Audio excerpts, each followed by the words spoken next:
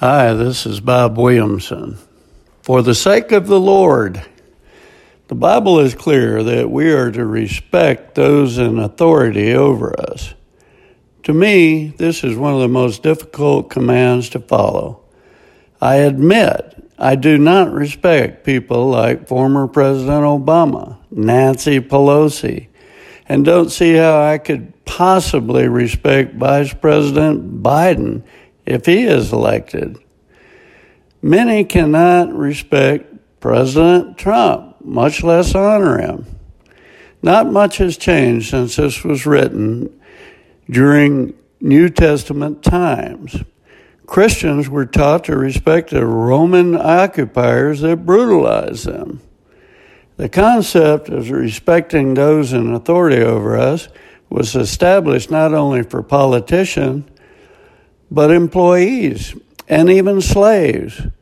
Most have experienced trying to work for a boss who is either lazy, disorganized, inexperienced, or unqualified for their job as a manager. Others work for a boss who uses tactics or methods that are either unethical, immoral, ineffective, or contrary to company policy. Their people skills are usually sadly lacking, and they are not willing to accept suggestions or help from anyone else.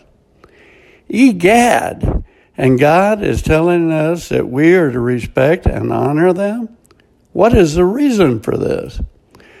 Romans 13 gives us clear teaching on authority. Verses 1 and 2 tell us, everyone must submit himself to the governing authorities, for there is no authority except that which God has established. The authorities that exist have been established by God. Consequently, he who rebels against the authority is rebelling against what God has instituted, and those who do so will bring judgment on themselves. God has established authority as an order for the universe. He's a God of order. And if it were not for the principle of authority, we would have nothing but chaos and anarchy. Authority is essential, and whenever we see it breaking down, we suffer even more. One of the chief ways we honor God is the way we respond to those He put in authority over us. Whether we agree or disagree with our authorities, showing honor and respect is presented in the Bible as non-negotiable. In showing honor and respect, we also honor and respect God, who in His own wisdom, for His own purposes, ordains who will lead and who will follow. Examples of biblical heroes who successfully followed this strategy abound in the Bible. In spite of being put in prison for crimes he didn't commit, Joseph treated Pharaoh and the Egyptian guards with honor. Daniel and his 3 friends spoke respectfully to Babylon's evil king Nebuchadnezzar.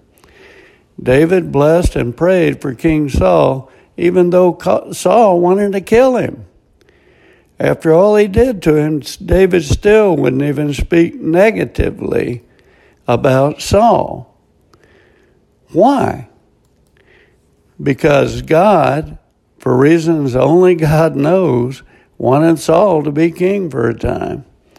Out of respect for God, David gave respect to Saul.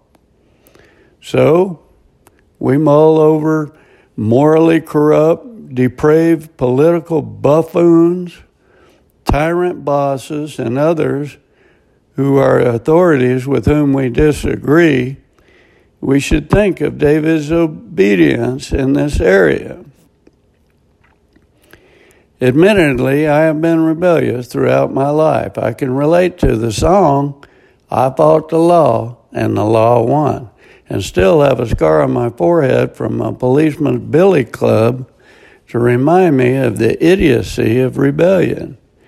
I assume the only way I can obey such a difficult command is to get prayed up and focus on Jesus. My honor going to Him and His command is in reality not honoring the slobs. This is a tough one for me, but knowing I'm doing it for the sake of the Lord is helpful. 1 Peter 2:13, be subject for the Lord's sake to every human institution, whether it be to the emperor as supreme. This is Bob Williamson. Thanks for listening.